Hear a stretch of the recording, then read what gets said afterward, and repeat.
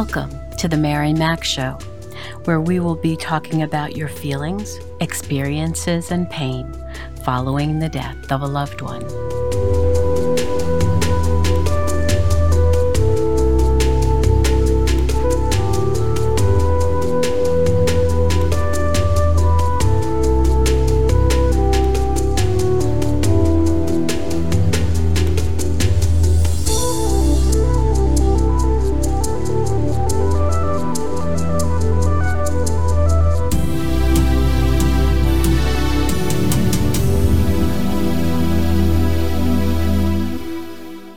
Good morning, good afternoon, good evening.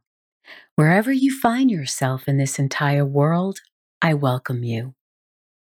In America this week, we honor the men and women who have given the ultimate sacrifice by fighting in battles all around this world to keep our citizens free. Sometimes we forget that ours is an all-volunteer military. We have no draft. We train our brave ones to kill the enemy so you and I can know that our existence in the United States is a safe one. Around the world, most countries build their military to also keep their citizens safe and free.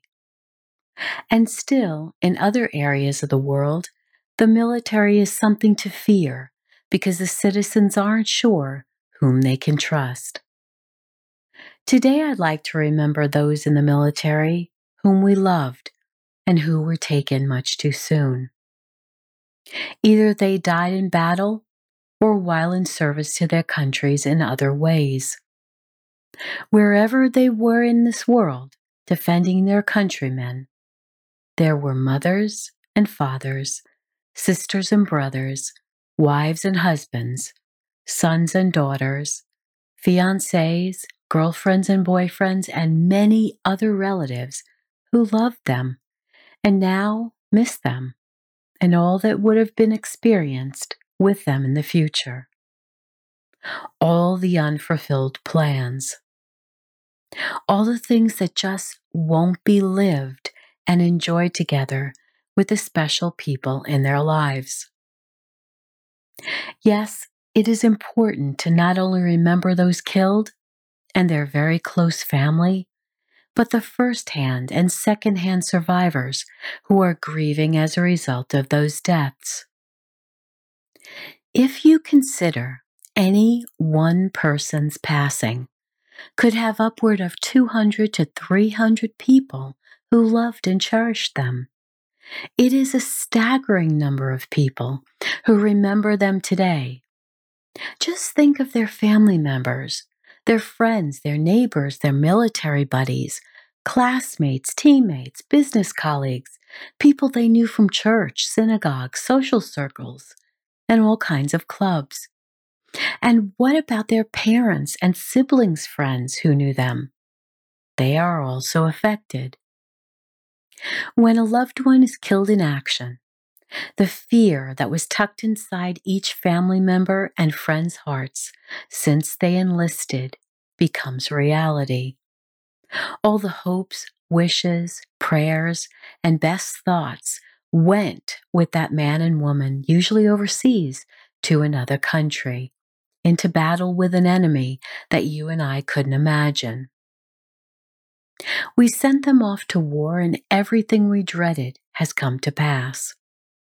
A knock on the door, 2 military representatives, and you knew he wasn't coming home to you. She wasn't coming home to you. At least not to share your life. Instead, they would be coming home to you in a flag-draped casket, flown home from far, far away. And you would never hug them again, kiss them again, build a new life together, the one you dreamt of. Maybe get married as planned, have children together, raise your family together, maybe even have more children together. But some may not even have their body to bury, depending on how they died. Additionally, the survivors' lives are now forever changed. Often they need to leave where their military wives or husbands were based out of. And uprooting a family is never anticipated or easy. A good deal of resentment takes place. The children don't necessarily understand why they must leave their friends, their neighborhood, their home. The surviving partner is now left to raise the family alone. Create income for them, create a new home, often in a new location, and all this happens very quickly. The children might need to go to a different school, make new friends, all the while grieving for the parent that will not be coming home. And also, what about the parents and the siblings of the soldier? If the soldier was unmarried, they will be the ones receiving the visit from the death notification team. All their dreams for their son or daughter, sister or brother are now dashed. The visions of them getting married, having a wonderful career in or out of the military, seeing grandchildren from them, that's now all over, never to be returned again. They think about all the memories they would have made with their child, and how all of that will not happen now. And what about the fiancés, the girlfriends, boyfriends, who had deep relationships, often for many years, but because they technically were not married, the military will visit with the next of kin, usually the soldier's parents. They might have had a home together, a car together, and a long-term relationship, but the death benefits will go to the parents. Even though they aren't married, it doesn't mean that their pain and grief are any less real than another person who has a family label. Remember how I say it isn't the label, but the relationship that is important in the grieving process. We must also consider the buddies of those who have died, those who knew the soldier directly through service and combat missions. They may have served for several years and many deployments together. They relied on each other when times were tough, and they missed their loved ones back home. For these surviving soldiers, the additional issue of survivor's guilt can set in. Why me and not them? Why now and not later? What could I have done differently? What if I had been there with them? What if? What if? It is a question that cannot be satisfactorily answered and must be worked through until the revelation sinks in that nothing can change what happened. Additionally, prolonged deployments overseas only delay the grieving process. There is little time to consider what has happened because so much is going on and there is so much danger surrounding them every day. Wisdom says we must help these brave men and women achieve mental stability. Yes, it is only natural that we repair their physical bodies, but we must treat their mental symptoms as well. Seeing multiple deaths during repeated tours overseas is something that stays with you. It is not easily released. And when someone returns to the home they once knew, they are changed. And they need time to acclimate themselves to their old lives. But one thing is certain, they are different now. They have seen too much and are not the same. How could they be? They've traded a machine gun for a laptop. I can't even imagine how that's done. Also, another aspect of grief touches the secondhand survivors, who are the family members of these surviving military buddies who will come home grieving their fellow soldiers' deaths in combat. and their immediate family members here in the U.S. are scrambling how best to help them through this grief, not to mention their need to adjust themselves into society back here once again. So just look at all the folks who are touched, some quite significantly by the death of just one military service member.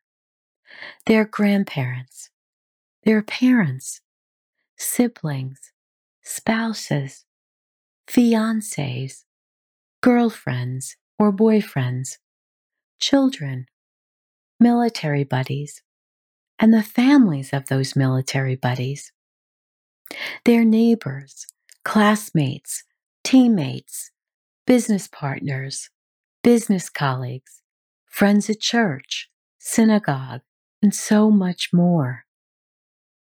And interestingly enough, have you ever watched videos of dogs who jumped with joy when their masters came back from war many months later?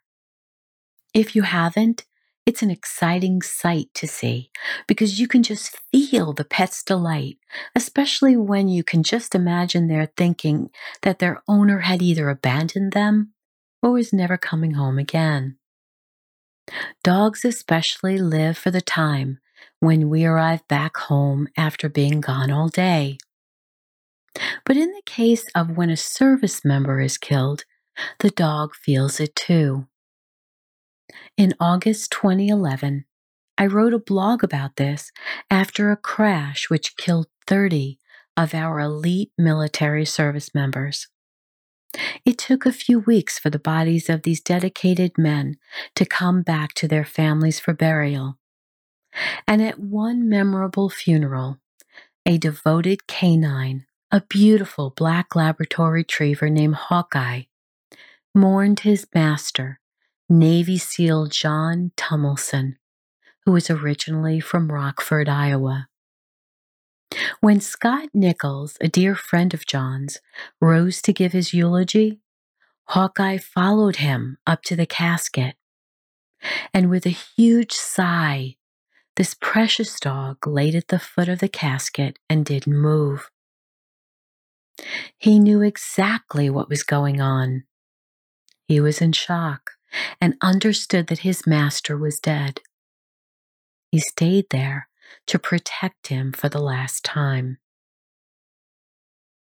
There are people who believe that animals cannot or do not grieve the death of their owners, and this is proof that this theory is untrue. Like people, animals are devoted to those they love and who care for and about them. We feel this intense bond with our pets.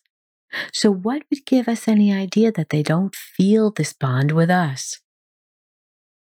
Beyond protecting us, loyalty is a pet's greatest gift to us. He is there whenever we are hurting, either physically or emotionally. He is the one who soothes us when no one else will. He is the one who greets us when no one else is around. He is the one who worries about us and sits near us when we're sad, alone, hurt, disappointed. He knows how we feel and does whatever he can to make us feel better. For this lovely dog, the tables were now turned. He was the sorrowful one. And like humans, I'm sure it took him some time to adjust to his loss. And like humans, he went through depression, perhaps not eating, laying around more than usual, and even not willing to play or participate in activities he may have in the past. He also needed his time to be alone and sad, just like the rest of us. He lost an amazing master, and he felt the grief all around him too. The pain associated with losing someone is not exclusive to humans. Pets grieve too, and even though they can't communicate their sorrow in words, it is evident through their actions. First, I'd like to address the grief of the spouse, parents, siblings, grandparents, children, other relatives, other family members friends, and loved ones of a man or woman killed in the line of duty. Your loved one gave the ultimate sacrifice, and every citizen owes you a sincere thank you for enduring the pain you feel now for the good of our citizens' safety. As you may have heard me say in previous episodes, the very best help you can reach for during your grieving process is an individual who has gone through the exact same type of loss that you have.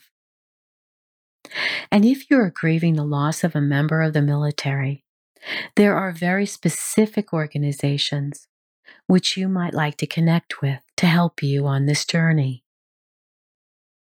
I remember back in 1994, I was working on my first book. Actually, it was a directory called the National Directory of Bereavement Support Groups and Services. Back then, there was no internet, and I had been serving the bereaved, primarily survivors of homicide victims, for 10 years at that point. There was no way for us to find the bereavement services around the country at that time. The entire book was researched by phone and mail. I was working on our first computer, and somehow it all came together over a 9-month period. It wound up winning the Best New Directory First Edition from the Directory Publishers Association in 1995, beating out a new directory by Congressional Quarterly. I was amazed. There was nothing else out there like it, and it was well received and so needed. It contained bereavement support groups all around the United States and Canada, annual bereavement conferences. There was a section with articles on many different types of bereavement and a list of reviewed and recommended books. It had a section for national organizations and then state by state, with sections for AIDS and cancer, death of an infant, death of a child, general bereavement, homicide, suicide, pet loss, organ donation, and even widowhood. The reason I'm telling you this is because it was during that time that I first spoke with a woman named Bonnie Carroll, who began the organization known as TAPS after her husband was killed in an Army National Guard helicopter crash in 1992. At that point, there was no assistance for survivors of military service members. If you have not been made aware of TAPS, which stands for Tragedy Assistance Program for Survivors, then go to the show notes and I'll leave the links for you to connect. They are there to help you. Reach out if you need them. They not only help adults, but they have programs for young ones too. They understand the needs of those who do not have the proper label. So if you have been affected by the military death of someone you loved, you are welcome to reach out too. We also have organizations like the Gold Star Mothers and Gold Star Families, and also an organization known as Sons and Daughters in Touch, which welcome those whose fathers were killed in the Vietnam War. And I will also put those links in the show notes and also at the end of the blog for episode 25. If you do not live in the United States, perhaps your country has organizations like these which assist families after a military death. Look for those who are going through the same type of grief as you are. You will be better able to connect with them and have someone who will understand what you're going through. As we approach Memorial Day, it's important to realize you may have many emotions on this day that you might not expect. Be kind to yourself. Give yourself the time and tenderness you need now, especially if this is the first Memorial Day since your loved one was killed, realizing that everything you're feeling is natural and normal. There might be emotions that are new to you. Others are coming back again. You might be reliving the notification. You might be reliving your reaction. You've been through a lot since then. and you might have had to rebuild a completely new life more quickly than you would have preferred, even raising children alone. Or you might be mourning your son or daughter and all the moments you aren't enjoying with them, and you might be feeling cheated of your future together. And if you are a service member grieving the loss of one or more of your buddies, you too are not alone. While I am not a doctor, I have personally found great relief from something called homeopathy. If you are struggling, please reach out to a CCH, which are the initials of a classical homeopath who treats the entire person, both physically and mentally, with remedies. And while the visit may not be covered by traditional insurance, for me, the results I found were well worth the expense. Many homeopathic doctors are available online if you aren't geographically close to them. I want you mentally strong so you can enjoy a good life with your family and friends. So at this time of year, we honor the memory of your special loved one. We appreciate the sacrifices you and your entire family have made, and the ultimate sacrifice they gave us so our nation can remain free. Bless all who have endured such great sorrow. May they always know that we, the citizens, are eternally grateful. So now, let's get up. Dance with the music and enjoy it. If you're in the car, wiggle in your seat. Move your body, feel it, sway with it. And I know you're probably still thinking I'm a little wacky. But so what? Just do it anyway, okay?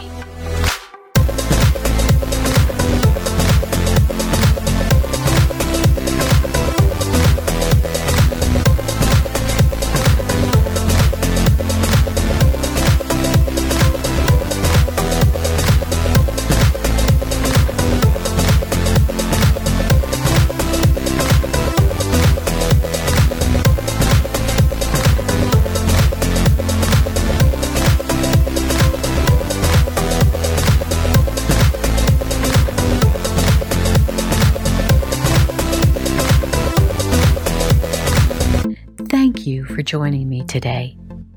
Remember to write 5 things in your journal each evening that you are grateful for. Visit my website, marymac.info, for your free book. And please rate and review my podcast wherever you listen to me. And as always, remember to be happy because you deserve to. I'll speak with you again soon.